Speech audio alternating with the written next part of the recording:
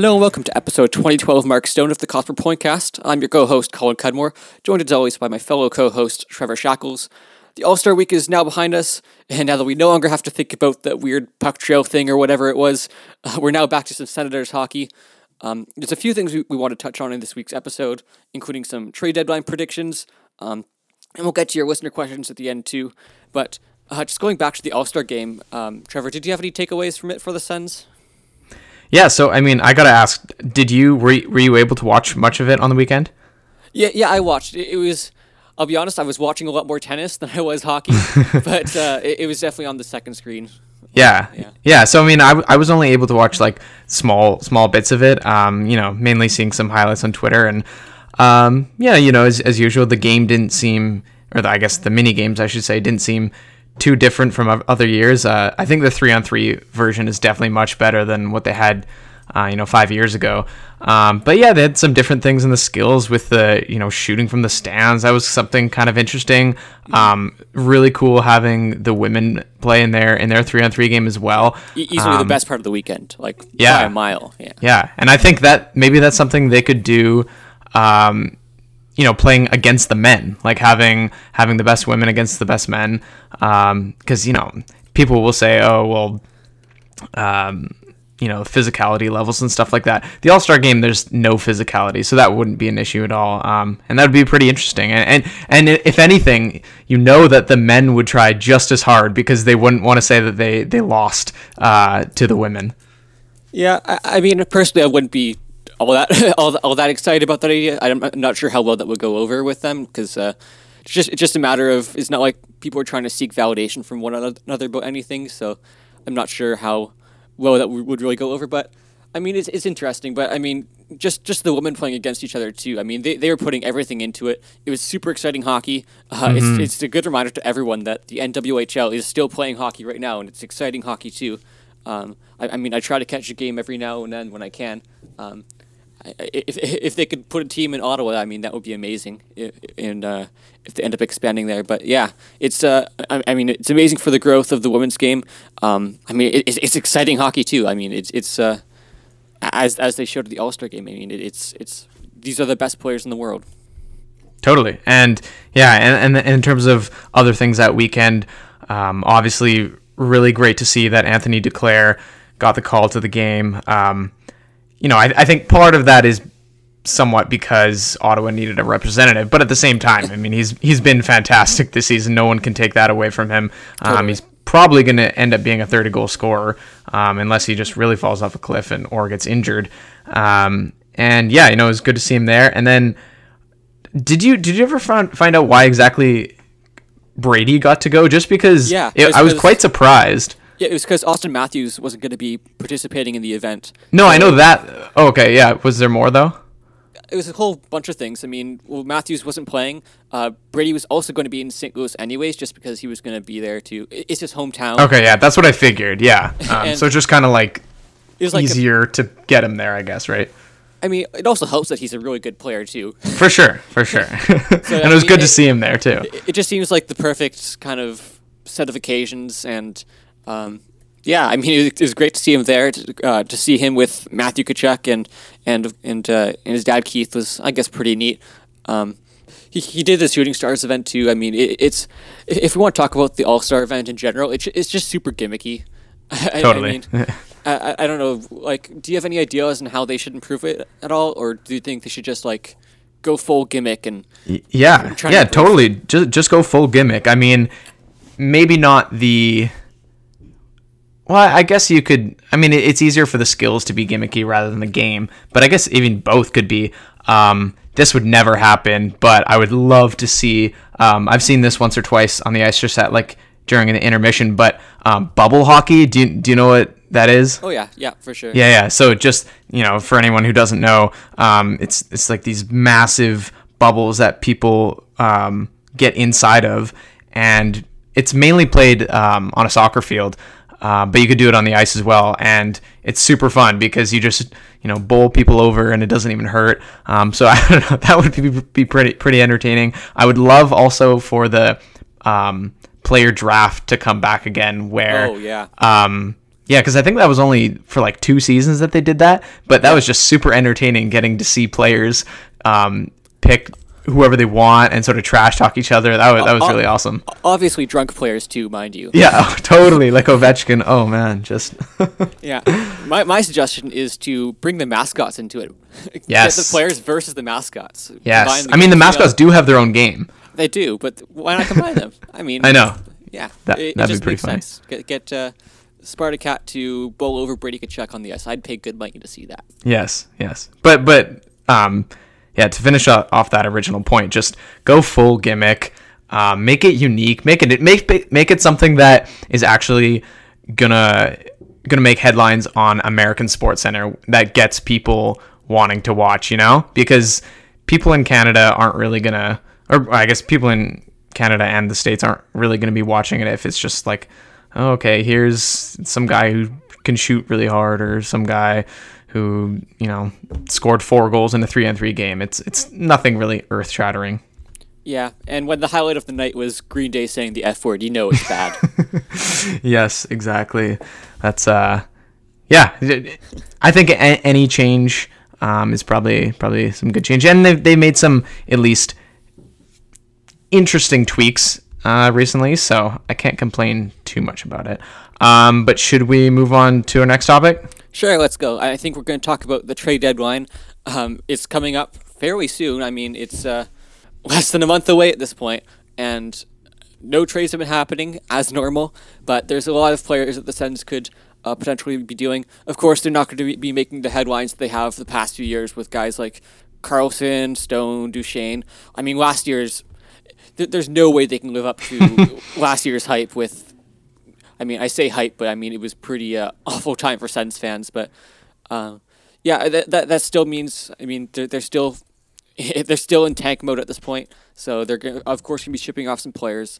So I think today what we'll do is we'll kind of just go through each player, give kind of our odds and predictions for how likely we think they might be traded, and then also maybe just talk a bit about what we would do if these are players worth trading, or if they should maybe be kept around for a bit. So do you want to start with the first player?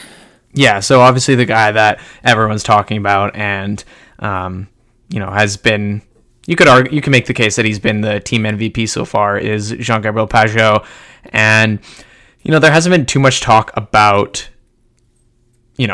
what kind of contract he will get if he does stay in Ottawa. And it's deadline is a month away, and I'm sort of thinking that he's going to be moved. So we're putting percentages on the likelihood that they're going to be dealt, and I'm going to say 80%, pretty high. I just think that, I just think there hasn't been too much talk about actually wanting to keep him, and I think it'd be way too difficult to not take that first-round pick and a prospect, which is what a lot of insiders are saying would be the asking price for the Senators.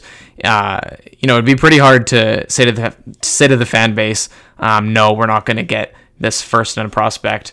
And I know everyone loves Pageau, but we have to be honest with ourselves. This is a career year, and he's a third-line center, and he's a fine player, but I really would find it hard to turn down an offer that good, if they do get an offer that good.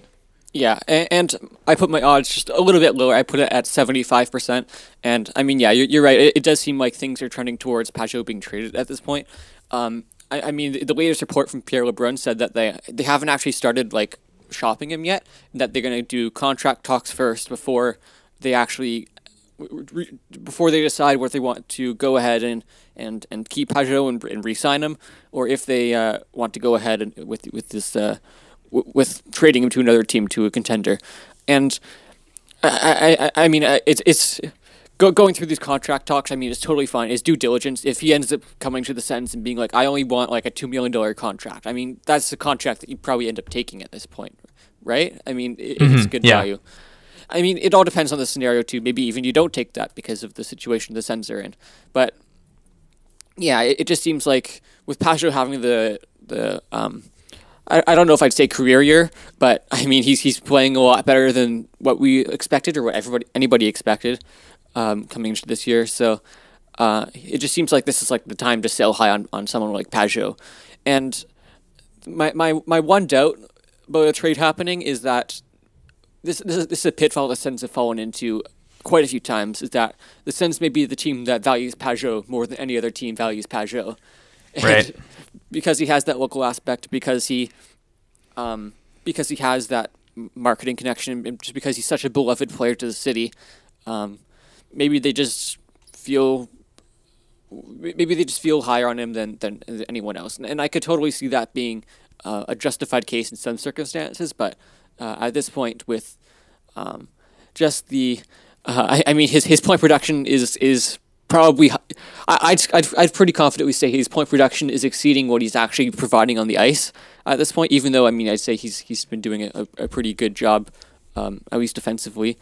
I mean, points is what's gonna drive that trade value up. So this is really just a good case of selling high on a player, when the time is right. His contract's up, and it just seems like the perfect rental. Yeah, and well, you've seen it in the past, not even that long ago with guys like Colin Greening and Zach Smith. They've overperformed, and immediately after you see that they're not the players that they really thought they were. And, you'd really hate for Ottawa to sign Pajot for, I don't know, how high could his contract get? Like $4.5 million? I mean, I think that'd be a massive overpay, but I wouldn't even doubt that he could get that on the open market, considering, just how much teams will overpay in free agency. For sure. Like you said, there totally is that chance that Ottawa could like him more than any other team. And what do you have to say to the people though that say things like, you got to have some semblance of a roster, and you got to have some veterans in the lineup, and some leadership? Like, what would you say to that? I mean, I'd say that you can always find those guys somewhere. There's always going to be guys to play on the roster. I mean, it is definitely good to have players surrounding your prospects, but at the same time, that's the Sens went off and dealt guys like Mark Stone, and he could have been perfect for a perfect guy like that, who could have been helping the young guys, even with a larger contract. I mean, he's still he's still well in his prime, like in the middle of it. So, if they're gonna go that route, then I think they probably went about it the wrong way, just by dealing guys like Mark Stone to begin with. So, you know what? I think that's I was just going to say, I think that's a perfect segue, though, into the next guy who we can talk about, and that's Mark Borowiecki, who I think is a perfect example of someone you can keep around for cheap, and, he can actually, be in that role of a veteran player who is great in the dressing room. Obviously isn't going to be super valuable on the ice, but he's fine as a 6th, 7th defenseman, and I think we're both of the same minds now, somehow, that it'd be beneficial to keep him around at least for the next year or two, just because of his leadership abilities. And so if you're wanting to keep somebody around for these young guys coming up, I think he's perfect. And I put the chances of him being dealt at 30%. There's been some rumblings that he could be moved, which is surprising considering, how loyal they've been to him over the years. But yeah, it sounds like it might actually be a possibility. So I hate to break it to you, but I'm probably my fandom of Mark Borowiecki has kind of wavered at least a little bit more recently. Just looking through. Colin. Don't get me wrong. I think Burrow's an amazing person. He's probably the heart and soul of this team at this point. But I mean, I just look at his results, and he has not been good this year. He's been part of the defensive blunders that have been the Sens' blue line this year. I'd even go as far as calling him one of the cornerstones of that. Maybe not quite the level of someone like Nikita Zaitsev, but I mean he's been, whenever he's on the ice, he allows a lot of shots against, and he's been kind of drying up offense too. So I'm not sure if I'd go as far to even call him a useful player at this point as a 6th, 7th defenseman. And the fact that the Sens have 5, 6 guys even who could probably fill that role, I just see him as being a pretty redundant player at this point, especially given the Sens left side. I mean, you have Shabbat, you have Brandstrom, and then there's so many guys who are going to be fighting for that third spot. You think Christian Wolanin too, and then there's even more guys past that. So I'm not sure where Mark Borowiecki fits in this lineup. That said, I did put his chance of being traded even lower than you. I put him at 10%. I'm just not as convinced that he's a guy that's worth keeping around, even if I think as you mentioned, it looks more likely that the Sens are going to be trying to at least keep him around for a bit more, just because he's been that heart and soul of the team. Mm-hmm. Yeah, and that's fair. Like, he's not like he's super integral in terms of their on-ice performance. And it'll depend on who they keep. I think if they do keep Pajot and DeMello and maybe some other guys, then I think it's less important that they do keep him around. But for me personally, I just think that it's good to have at least some of these guys around. And it doesn't have to be for a long-term contract. And yeah, you're right. On the left side, they would have Shabbat, Wolanin, and Brandstrom next season. And hopefully, because of that, he could be actually used as a 7th D. And, you would hope that they don't re-sign a guy like Ron Hainsey, and we'll get into that in a sec. I say 30%, you say 10%. Maybe in actuality, it's right in the middle, 20%.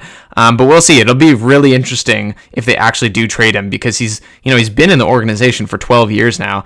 And, I've always thought that there was no way that they were going to ever move Boro. So, it'll be kind of shocking if he is gone. So just a quick question about Borowiecki. What do you think he might be able to fetch on the market at this point? See, that's the thing. I don't. That's why I wouldn't actually want to trade him, just because I don't think they'd be able to get that much for him. Like maybe a third, but I think even that's pushing it. Maybe like a fourth or a fifth, because sometimes teams are weird with their evaluation of defensemen. So, like, to me, it isn't really worth it to get that extra fourth or fifth. I mean, with other guys, I think it is, but with him specifically, I wouldn't do that. Yeah, I tend to agree with that too. I feel like time on ice is generally a big indicator for trade value for defensemen, and just the fact that Boro hasn't been playing a lot. He's been kind of in that 5-6 range for their time on ice. It probably wouldn't fetch him much. I kind of think back to the Eric Greiba trade almost, and what that got them. It was a 5th round pick, and was it like Alex Guptill, I think, who I don't know how I remember. No, it was Travis Ewenick. I don't know why. Travis Ewenick. Ooh, yeah. So maybe he could get a fourth then, just because he has a bit more pedigree. Yeah, maybe, and just because, I don't know, maybe teams can sell on like just the fact that he's actually like he hits a lot and is has that physical presence on the ice. I mean, I'm sure there's some dumb GM out there who will give some high pick for him. I don't know, but yeah, the market is not going to be there for him like there is for Pajot. Yeah. Anyway, let's move on to I would say, more interesting defenseman and much better defenseman on the Sens, and that's Dylan DeMello. Now, quick update for people who weren't watching the game tonight. Ottawa's currently playing the Devils right now. I think it's still 2-1. Yeah, it's still 2-1 New Jersey. Obviously, you'll know the result by the time you're listening to this. But yeah, so during the intermission, Bruce Garriock said that Dylan DeMello hasn't been approached yet by Dorian and the front office in terms of a new contract, but that'll happen sometime soon. That'll happen soon with a bunch of these UFAs. So I think it's very imperative that they re-sign him. I think he's a perfect sort of bridge player for the next 2-3 seasons before hopefully Jacob Bernard-Docker and Lassie Thompson can come up. And I put the percentage for him to be dealt at 15%. I don't think it'll be too complicated to re-sign him, just because, like you said, point totals are obviously going to drive a lot of these contract negotiations, and he's not a big point producer. He does play a decent amount of minutes, but I can't imagine him asking for more than, I don't know, maybe like $3 million max. And I would totally do that, especially considering the next few seasons they won't be, anywhere near the cap ceiling, the cap floor. So, yeah, I think it's very important that they sign him. He's shown that he can play on the top pairing with Shabbat, and yeah. What percent did you have for him being dealt? I had 10%, but that's a very, very uncertain 10% because I'm really in the dark right now about how the Sens feel about DeMelo because, I mean, we obviously know he's a good player, deserves to be played more, but it's a matter of, like, they haven't been playing him, like, as much as we want him to, but he's still playing, like, a decent amount. I don't know if that makes sense. Like, he's still playing, like, 17 minutes at least a night for the Sens, but it's not like he has that super integral role as well. Well, DJ has said that he's one of the most underrated players. Did he say in the league or in the team? I forget. I actually don't even remember that quote, so maybe that's a good sign. But I mean, no, exactly. If he's saying that, I mean, he probably deserves to be playing in the first pairing. Maybe he just overvalues Zaitsev that much, but that's probably for another episode. But yeah, I'm just not really sure how the Sens feel about DeMelo, whether they feel like he's someone worth keeping around, because it's not like he's a super young guy either. I mean, he's 26, so I mean, like he's in his prime, but it's not like he's a prospect or anything. I'm just really not sure what his role is in this organization going forward if they aren't going to actually put him in, I think, the role that he deserves to be in, but. Yeah, it's also just a matter of what will he fetch on the trade market at this point, because like it all depends. I guess it depends on what the market for a right shot defenseman is, and if a team is willing to pay a decent price for someone like Dylan DeMelo, then I mean I guess it's something worth taking. But I mean I'm just really kind of uncertain about this point what it's like. So we just haven't really seen much in the news, I guess. Yeah, no, and I can't expect any team to be willing to give up a first for him just because it doesn't seem like he has that pedigree. And, if it's not something that high, to me, I don't think it'd be worth it. If they do deal him or they let him walk, there's so much uncertainty on the right side, and they're really putting all their eggs in one basket with Bernard Docker and Thompson because, they would really have to have both of them turn out if they want to be competitive in the next few seasons. So, I think DeMelo is just a perfect bridge into the next generation for Senators defensemen. Yeah, I think that's a good way of looking at it. I mean, yeah, the right side definitely is the most uncertain side for the Senators. Besides having Zaitsev there for the next however many years his contract goes. But yeah, you're right. The Sens are really banking on Bernard Docker and Thompson panning out. So it'll be interesting to see how maybe they even handle that at the draft and take another defenseman. I don't know, but yeah, you're right. I mean, we're both on the DeMelo hype train at this point. But yeah. Moving on to the next player. This was a player that they traded for a bit surprisingly at the beginning of the season, but Vladislav Nemesnikov, and I put his chance of being traded at about 50%, which I think is the second highest odds for me after Pajot on this list. And I mean, it's a matter of I guess looking at the trade and how it's transpired since then. I don't know how have you been finding Nemesnikov's play lately? I mean, lately, obviously, he hasn't been putting up any points, and his offense has been lackluster. But I mean, overall, he's not really known as a super offensive player. He's more like a 35 to 40 point kind of player, and he is solid defensively. So I don't think you can complain too much. He sort of is what he is as a third line player. But yeah, I had my odds a bit higher at 65% just because I don't know. I don't see a spot for him in this roster unless they trade Pajot and Tierney. It's just, I don't see a long-term spot for him on the third line, and he certainly isn't a top six player. So, is he even worth keeping around to you? See, for me, I agree. I don't think he's really a player worth keeping around at this point. I mean, he's you're right. He's been okay defensively, but I mean, it's not like he's not like he's been making up for. It's not like he's a world beater offensively or anything. I mean, maybe that's not the role he's here for, but I also see a trade for Nemestikov as kind of imperative for justifying why they traded for him in the first place. Because it was a weird trade at the beginning of the season. They had some forwards who were getting injured, and they kind of made a reactionary trade to bring someone in.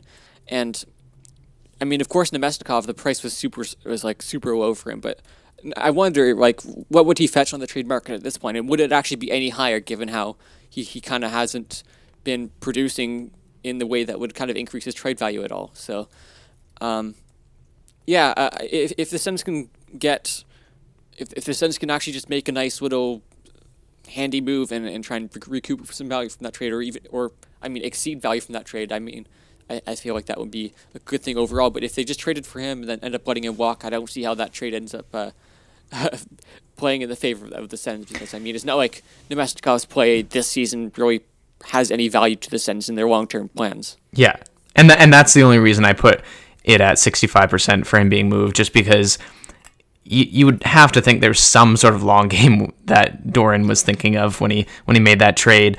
Otherwise, like, I can't imagine any scenario where he just walks. He's either going to re-sign or be traded, I think. And I think he could probably fetch a third-round pick if a team is just really desperate for depth and they sort of lost out on other players. So if they're able to get a third, that's a win. So I would totally take that. Yeah, for sure. And the trade deadline is really weird, too. GMs can pay high picks for players that we didn't expect to get high picks, and GMs can sell low on players for picks that are where they probably could have gotten much better somewhere else, or maybe they couldn't have, and just GMs evaluate players weird. And it's just a matter of whether they can do the right negotiations, find the right GMs, find the right buyers, and if they can find a good price where they can kind of get some value from the trade that really, to me at least, didn't make much sense, unless as you said, they had a long game where they plan on trading him. Mm-hmm. Now, the next guy is really interesting case. This is easily our biggest disagreement in terms of percentages. Although at the same time, looking at your percentage now, I'm sort of rethinking mine. So Tyler Ennis, I had him at 75%. He seemed just like the perfect, the day they signed him, he seemed like the perfect guy to be traded at the deadline. And I would still say that it's, perfect that's still a perfect plan to move him within the next 4 weeks. And, he's having one of the best seasons he's had in a long time. And I think they'd be able to get something decent for him. Maybe something as high as a second rounder. He's sort of that exact archetype of player that cup contending teams will trade for, that can sort of fit on your second or third line. And, he's on point. He's on pace for like 47 or 48 points, somewhere around there. And, but then again, there's been a lot of talk about maybe they want to re-sign him. And I think that would be a mistake just because of what they could get for him on the market. But, I don't know. Actually, I'll let you say your percentage, but that's sort of making me rethink how likely it is that he's actually dealt. Yeah, for me, so you put 75%. I had it a bit lower at 30%. I think that it's the way that the Sens have been utilizing Ennis it's really no secret at this point that he was brought in because he played with DJ Smith in the past and in Toronto, and that it seems like the team is definitely a fan of Ennis, and which I think is a good thing. Ennis has actually been one of Ottawa's more effective forwards this year. Keeping him around, it's not like they need him or anything. At least he'll be affecting play in a positive way, and I think he'll be able to help prospects maybe transition that way. But you're right. If I was in this Sens position, it will be something I would do like in a heartbeat. You're right that he would be able to recoup some pretty good value on the trade market at this point. I guess this kind of comes down to why I'm a bit lower overall on these percentages. I think it's been pretty consistent. It's just that I feel like every year we seem to go into the trade deadline expecting the Sens to make like 5 or 6, 7 trades, and then they end up just making just a couple small moves, and end up going about their ways, except with last year kind of being the exception. I mean, you look at guys like I remember 2 years ago, everybody was like, Zach Smith is going to be a shoe-in to be traded at the trade deadline, and then it just didn't happen. And I feel like that's happened on a few occasions with guys like Magnus Paajarvi also comes to mind as someone like that, and even Tom Pyatt. And maybe Tom Pyatt is a bit more of a fair comparison to Ennis at this point in the way that the team kind of values him as someone that the coach brought in and has been playing. And I mean, their effectiveness on the ice has been totally different in my opinion, but it just seems like someone that they're happy to have around for this year. And maybe even if they don't re-sign him, even if he just goes on the market, maybe that they consider just having him around this year to be kind of that as that mentor, just to be his role. I don't know. Yeah, and I could definitely see a scenario where he comes back and is re-signed for next season. And I don't think that'd be the worst thing, so long as they do move other players like Nemesnikov and Pajot and whoever. And yeah, you're right. I mean, I think if we've learned anything, it's that Dorion isn't really going to do what everyone expects him to do, whether that's at the draft or free agency or trades. Yeah. So, like, maybe he's going to trade 4 players, but he's not going to be the players that we expect. So, yeah, honestly, there's so many different scenarios that could happen, especially with Ennis. So, yeah, it wouldn't be the worst thing in the world if he does resign, but it seems like the perfect opportunity to cash in high. Totally, and I completely agree with that too. Yeah. So the next guy we have is Ron Hainsey, and I'll let you talk about the recent update for that just after. So I had my percentage at 50%, and that was mainly just because I pretty much just like a shoulder shrug. At this point, I don't know. I would have put my percentages higher earlier, but do you want to talk about what LeBrun had said in his most recent article? Yeah, so Pierre LeBrun, and just to preface, I mean, he seems to be saying this with a fair amount of uncertainty, but LeBrun said in his recent article that the Sens are considering re-signing Ron Hainsey, which, I mean, it's I think I can say pretty confidently that we both disagree with that. That's a move that should be made on the Sens. Hainsey is 38. He'll be 39 by the season's end.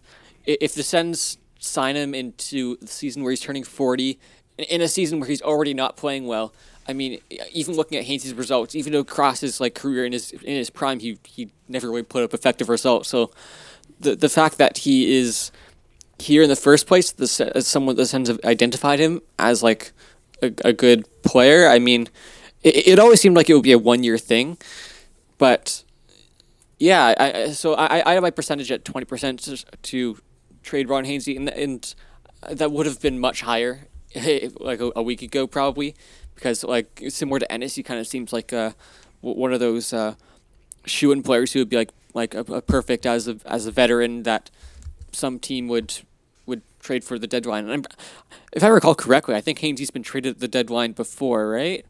Yeah, he must be. Yeah. Yeah, he was traded to Pittsburgh, and he won the cup with Pittsburgh as a rental. Oh, I didn't even know that. Yeah. Was that from Toronto? That was from Carolina. Oh, okay. Yeah, he's been to a lot of places. Yeah. But it's just something that really kind of caught me off guard when it was said, because I mean, like we said, Hainsey's going on 39, will be going on 40 next season. He's older than Martin Havlat, believe it or not. Now that's something else, man. Yeah, I mean, I can't imagine anyone would want him back for another season, mainly just because of his age, and like you said, obviously his contributions are not very large. I think a lot of people would be fine with him having like a sort of consultant role, like off the ice, but also just the fact that, you know, there's going to be a bunch of guys fighting for jobs. The left side, you got Chabot, Wolanin, Brandstrom. You know, even Lajoie is going to be fighting there. Maybe if they re-sign Boro, you know, if they sign DeMello, they'll have Zaitsev, and then Bernard Docker, Thompson, Yaros. So there's all these players, and not all of them are going to make the roster, but man, like if you put Hainsey there, all of a sudden that's a spot that one of those guys can't have. So that would be, if they don't trade him, that's fine. I wasn't expecting more than maybe like a fifth anyway. But yeah, if they re-sign him, then that would definitely not be the greatest news. Like, let's keep in mind as well that Hainsey is the Sens' number 2 defenseman right now. The way they've been using him, like in terms of ice time, true. It's kind of crazy how much DJ Smith is actually willing to place on Hainsey's shoulders at this point, given how much he's been sucking up offense. I mean, his on-ice results have really, really not been good this year or throughout his entire career, I'd say. But yeah, it's just something that seems very puzzling to me. But at the same time, I can kind of, in retrospect, I can kind of see how something like that may pop up in the rumors, just because the Sens have been pretty infatuated with Hainsey's play, it seems, even though, I mean, it just seems like Ennis, he was one of those players that was brought in because DJ Smith seemed to like him in Toronto. Another thing I'll kind of build off your last point is that I kind of mentioned this earlier too, but you're right. The Suns just have so many defensemen that could fill that 6-7 spot this year or next year and this year, I guess. But it just seems like they already have like 4 other guys that could fill that spot. So why would they need like someone else? So just re-signing Ron Hainsey, not only just for having him around, I don't think it would be worth having him on the ice. Yeah, as part of next year's roster. But yeah, it just feels weird because I don't feel confident that they'd end up even using him as one of those 6-7 defensemen anyways, and that they'd kind of bump him up like they are this year. So yeah, you know what's crazy? Do you know what he was traded for in 2017? So 3 years ago. Oh, no idea. It was an AHLer, Danny Cristo, and a 2nd-round pick. Right. Yes. And he was 36 years old. That's insane. Yeah. So I mean, maybe they get a 3rd. I don't know, but yeah. Or maybe Pittsburgh just really liked him, but I don't know. Yeah. Anyway, next guy we had on the list, Craig Anderson. I've talked about this recently in the past couple weeks. To me, it just doesn't seem like there's much of a market for him. So I'm putting 10% chances that he's being dealt. I think Ottawa would, if wait, does he have a no move clause or no trade clause? I forget. I don't remember either. Let me just double check. So, we are super prepared for this. Very prepared. So, cap friendly goalies, he has a no trade clause. So, obviously, 10 team list. Yeah, to 10 teams. So, obviously, Craig would have to approve a trade, and I don't think. Obviously Ottawa would only send him to a place that he wants to go to, but I'm sure he would accept a trade to a contending team. But I'm just looking out there, and there's not that many teams that really need a goalie. And even the teams that do, I'm not sure why they would want a 38-year-old Anderson who has literally been the worst goaltender in terms of save percentage over the past 3 seasons. That's just a fact. And, I guess there's some pedigree he has in the past because he was very good for most of his tenure in Ottawa. But I don't know who is going to be giving up an asset for him. Like maybe the Sun team gives Ottawa a 7th, but I just don't see them getting very much for him. Yeah, and goalie markets are weird that way. They're impossible to judge at this point. I mean, unless a team is clearly looking for a starter, and even then, Anderson is not going to be that guy for them who's going to fill that role. So, I mean, I guess there could be some teams who will look for a backup, looking for like some more stability in net, maybe even looking for a 3rd goalie just to bring in case someone gets injured.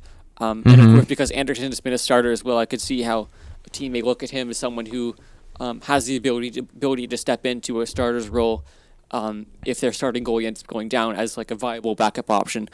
I mean, I'd personally disagree with that. I mean, Anderson's results have not been good, as you mentioned, but I put a 20% odds, and just because I feel like his name's been kind of floating around a fair amount as someone the Sens may just be trying to recoup some value for, but yeah, again, it's another very uncertain percentage because, I mean, goalie markets, they're really tough to judge, especially for backups.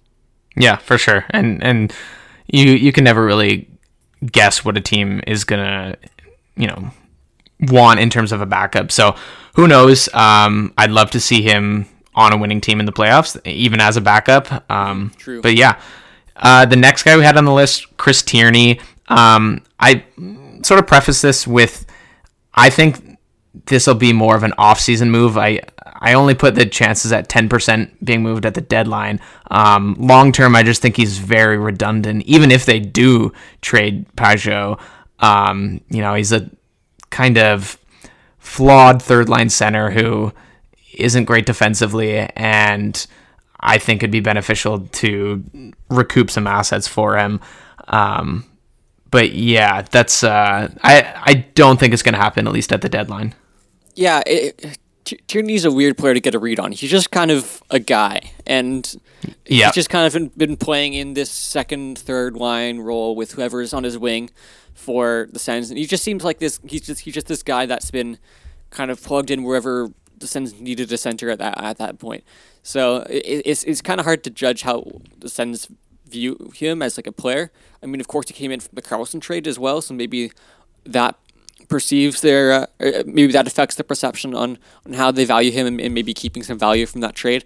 But yeah, it just doesn't seem like it's the likely trade to make it at this point. I put 5%, but that could be even lower, I'd say.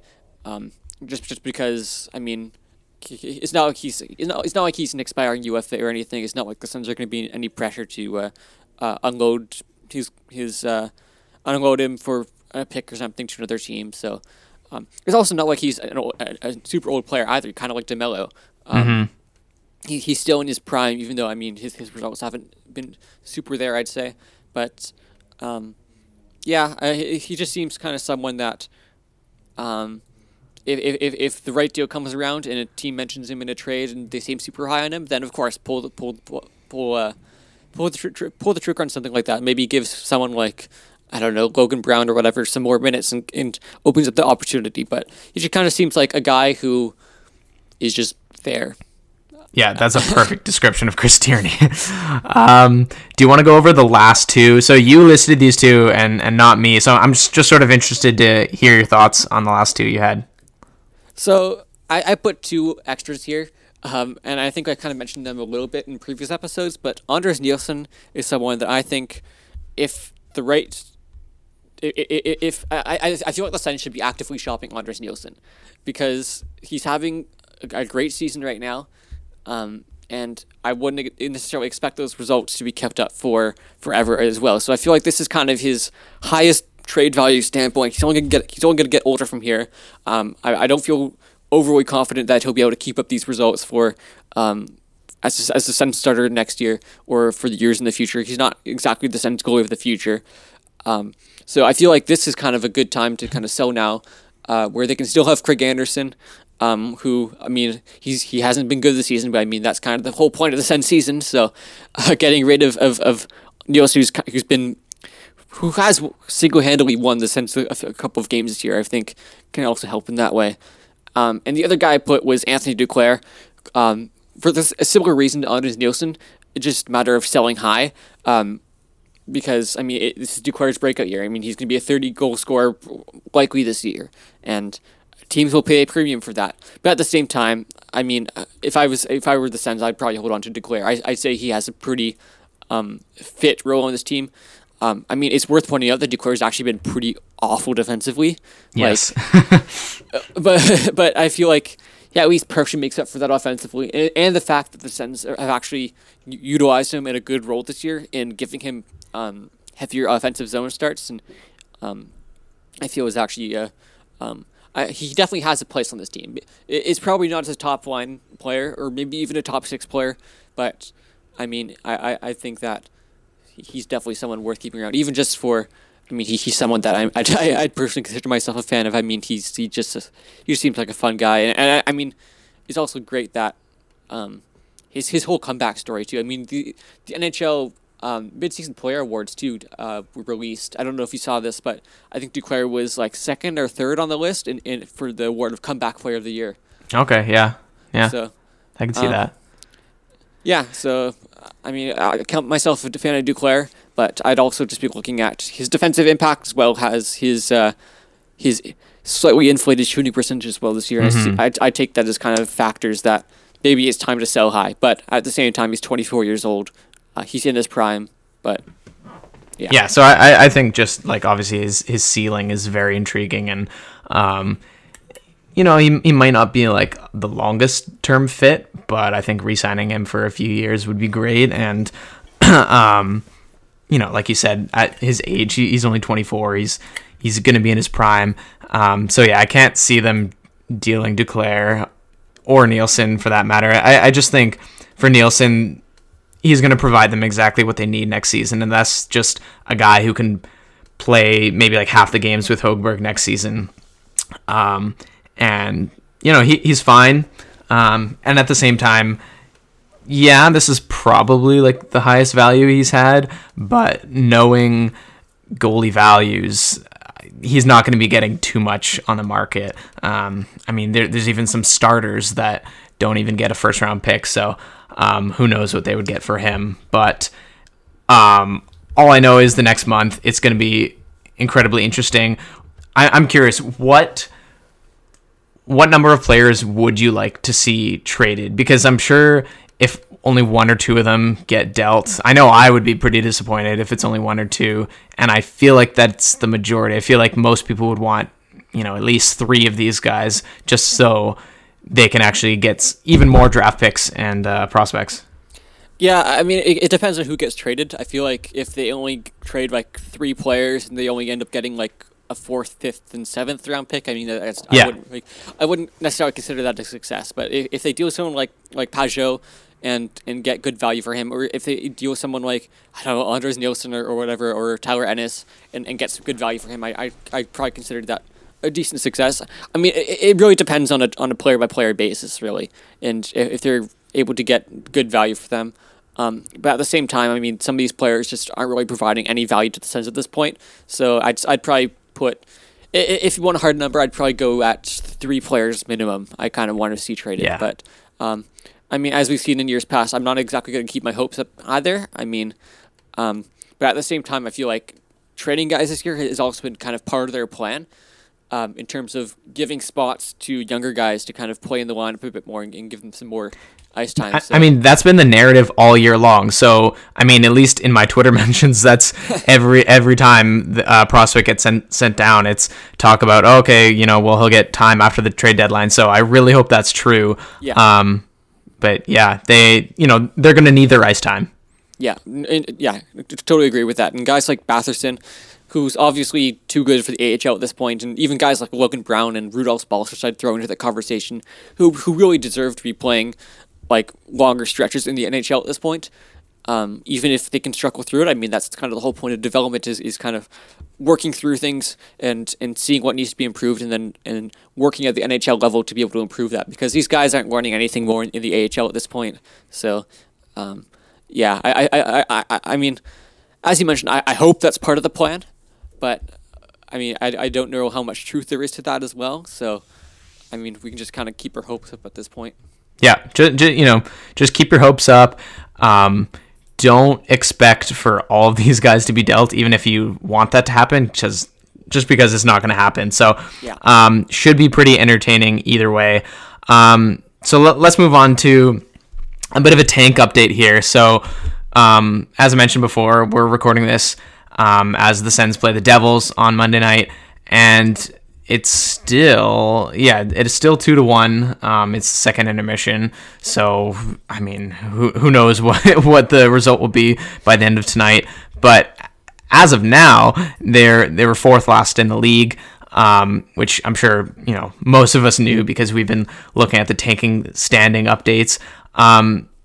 So obviously they are 1 point up on the Devils, and they have the same amount of games played. So if this score holds, they would move down to 29th, so 3rd last, which would, so they would be 1 point up on the Kings, although they have 1 game in hand on the Kings, and it is insane how far back the Red Wings are. They're 14 points back of the Sens, and the Sens have 3 games in hand.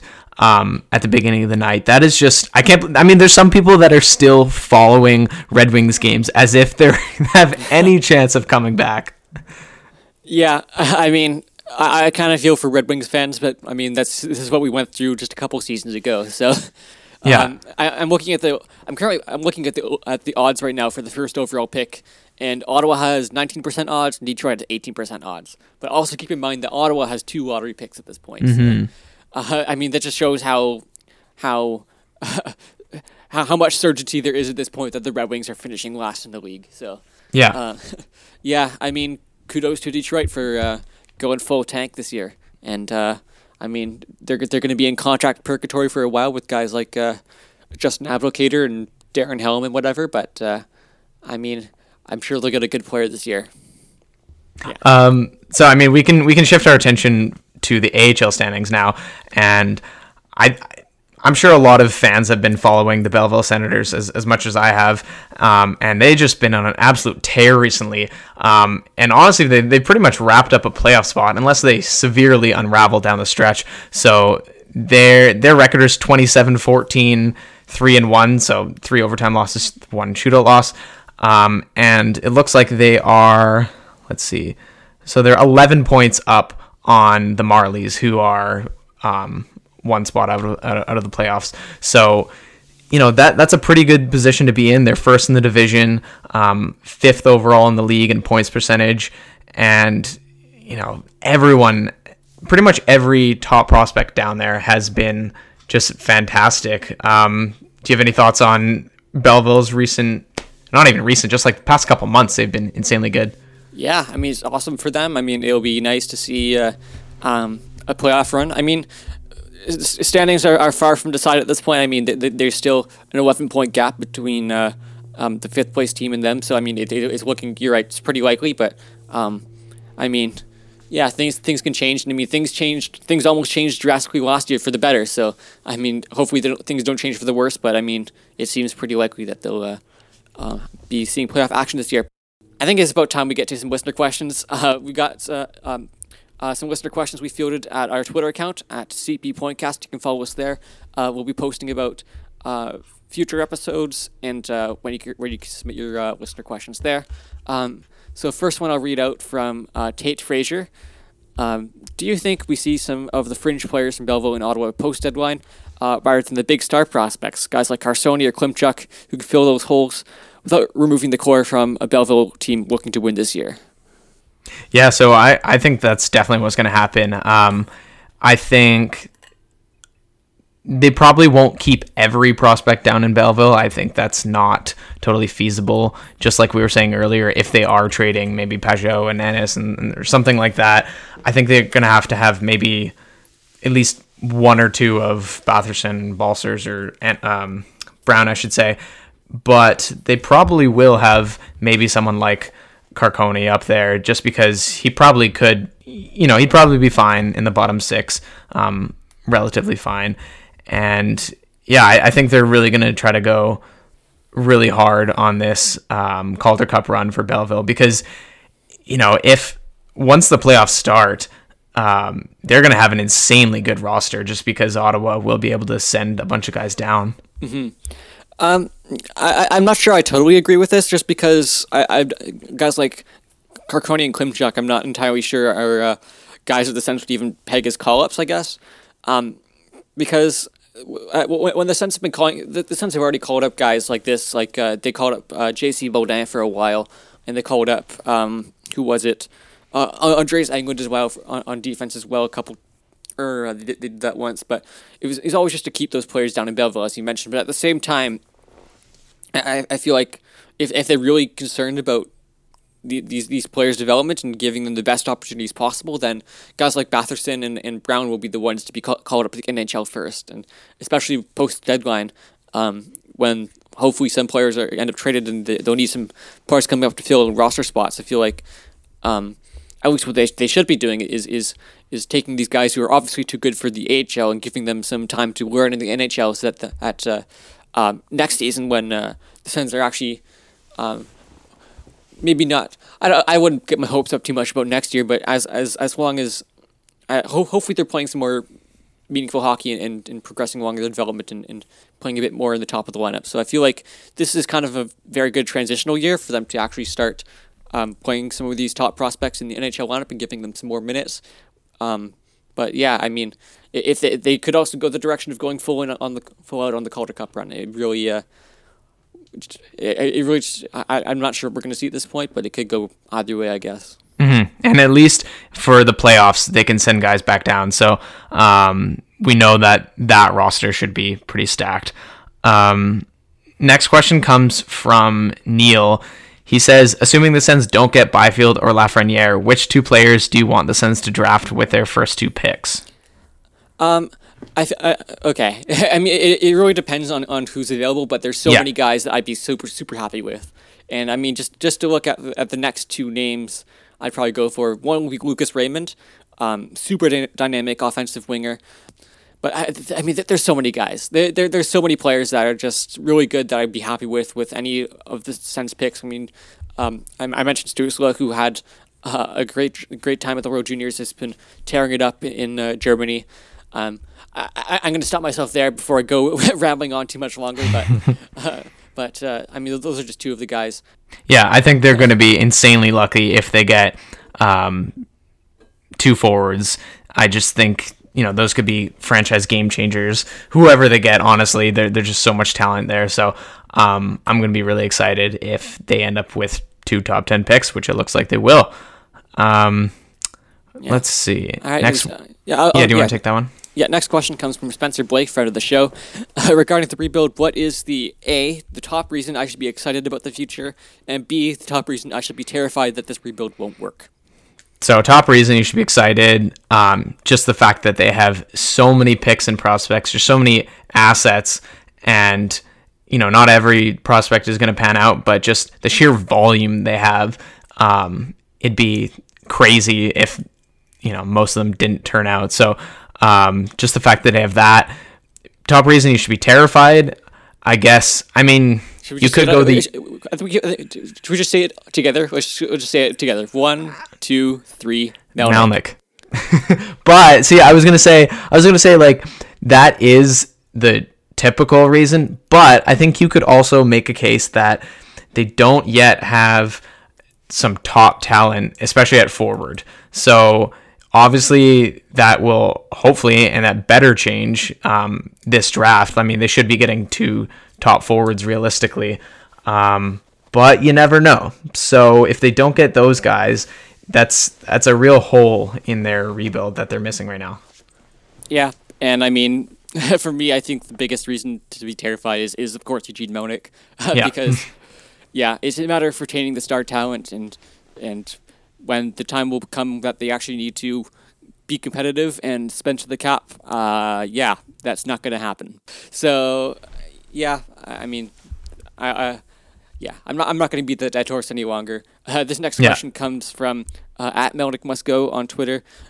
Which prospect are you higher on than most other fans, and who are you lower on than most? And I feel like I can answer your. I feel like I know your answer to this already, but I'm curious to see what you have to say. Well, like the answer for who I'm higher than most? Yeah, I think so. Yeah, well, I think I know who you think I was gonna say. No. I was gonna, because I've answered similar questions to this before. So I've said Crookshank in the past. Yep. I'm not gonna say Crookshank just because I don't know. I feel like I've repeated that answer so many times. In fact, if Drake Batherson still counts, I feel like I'm gonna put him. I think a lot of people have soured on him for just his small sample size in the NHL. I think he's done better than people have given him credit for, and I think he'll develop into a really solid player. But if he doesn't count as a prospect, then I'll say Vitaly Abramov. He doesn't seem to be getting too much attention despite having a really good season down in Belleville. So, I'll say him. Yeah, and for highest, I'll probably say I don't know actually, because it's kind of hard to gauge what Sens fans' opinions are on different prospects. But I think Rudolph Balcers might actually be getting flying a bit under the radar lately. Yeah. Just because he hasn't been in the NHL yet for long this year, and I feel like he could be doing that this year as like a top 9 winger already right now. So I mean, he's been tearing it up in Belleville. He should be in the NHL. I think he should be getting some more love there. And prospect I'm lower on than most, I think, is definitely Parker Kelly. And I feel like that's being a bit more justified this year, given that he's been struggling pretty heavily.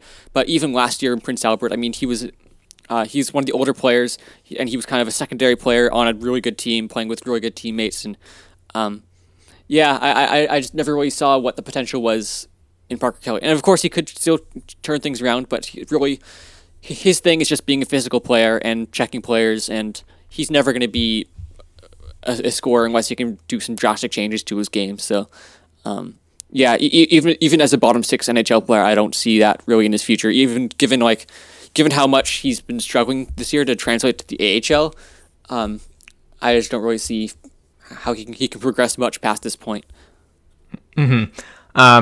So next one comes from Connor. He says, in retrospect, was Pinto the right pick at 32, or would you have rather have taken Brink or Kaliev? And then, and then he also says, who is Ottawa's top goalie prospect, highest ceiling, and how would you rank their goalie prospects at this point? And then also third question, would you rather have picks 1 and 6 or 2 and 4, and who would you take? So let's just try to knock these out quickly. So the Pinto and Brink or Kaliev one, what do you say? I'm still taking Brink or Kaliev over that. I mean, yeah, same. Yeah, I mean, Kaliev's ceiling is high, and you mentioned actually this ties into your previous answer, but the lack of really high end elite forward prospects, and I think Kaliev fits that mold pretty perfectly. He's just has a elite offensive skill set, and say what you want about his defense, but his offense has been offsetting that by like tenfold. Like it's incredible how. It's incredible how well he's been able to play on Hamilton and how he's been able to produce. So I don't have my doubts about Kaliev the same way other people do. And Brink, I mean, in retrospect, I'd probably be more on the flip.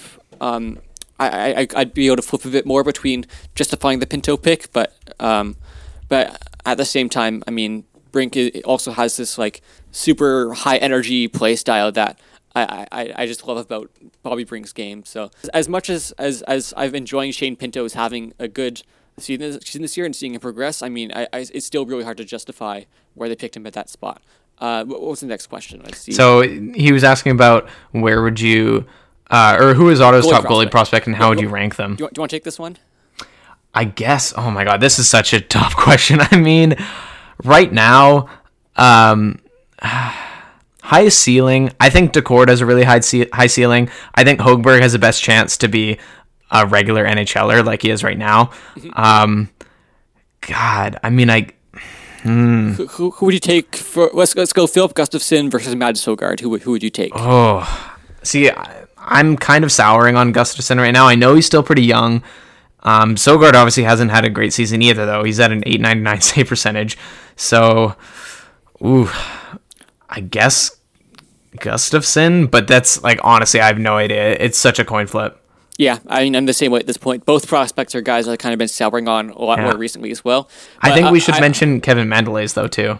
Yeah, I'm still kind of not too convinced about him. I mean, he's having a good season, but he's been in the QMJHL for this is fourth season at this point, and given the depth of the Sens goalie prospects, I feel like even if they do sign him, I mean, it's still far from a guarantee at this point. And again, I'm glad he's having a good season, but I'm not sure he's going to be kind of one of those guys in the long-term plans.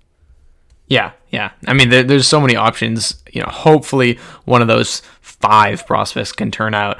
Joey Decord has been doing really well in Belleville. He's up to a .917 save percentage. Yep. So, you know, maybe that's a guy that as soon as next season could, play some games in the NHL. Last one, he says, would you have picks 1 and 6 or 2 and 4? What do you think? Oh man, I don't know. I mean, just strictly looking at draft value, I'd probably go 1 and 6. Yeah, same, I think. Because I mean, 1, you get the best player in the draft, and then 6, you also get an amazing player. But whereas, I don't know, but I guess it depends how much you value guys, someone like Lafreniere or Byfield over the other one, and whether you think that going first overall instead of second will actually be that much of a value difference. I think there is some value difference there, but yeah, it feels like a coin toss to me at this point. Mm-hmm. So last one, where is this one? Oh yeah, from Alex. He says, so we sort of touched on this, but how much impact on development will a deep call to run have on the prospects? It's an interesting question because prospect development is so tricky to talk about because is really there's I don't really know how to put this, but it's kind of hard to decipher what impacts the prospect development and what doesn't, because it could also be a matter of if a prospect turns out, you can look at so many factors, or was the prospect just good to begin with? And I don't know. Prospect development is so hard to talk about, but at the same time, like, just a Calder Cup run in general would be good for at least the fans in Belleville. But in terms of development, I'm not sure how much different it would be if they end up having if they end up just going in the first round or whatever. I mean, if you think having playoff experience will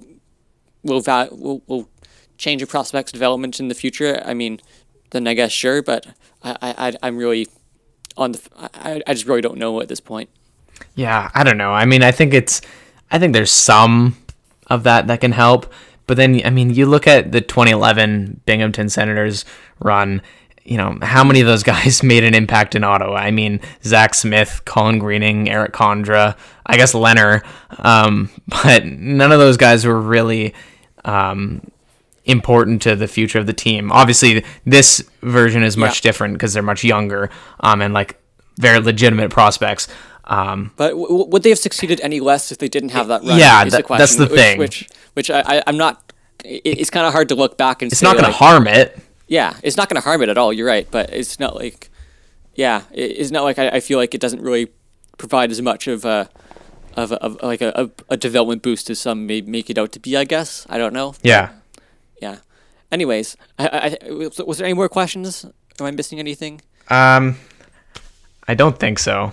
Awesome. Well, thanks so much, everyone, for submitting the listener questions. You can follow us on Twitter at CPPointcast on Twitter. And we'll send a notification anytime we're looking for listener questions for an episode like this one, and we'll gladly answer. We really enjoy this, so I think that's all for today.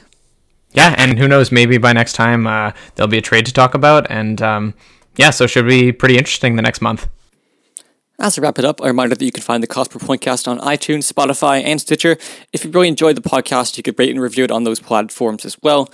You can follow me on Twitter at CudworthColin and read my writing at Silver7Sens. And for Trevor, you can follow him at Twitter at ShackDS. And if you want to submit listener questions for an upcoming episode, you can send us a message at CP Pointcast, also on Twitter. We'll send you updates about new episodes being released. That's all for today, folks. Adios.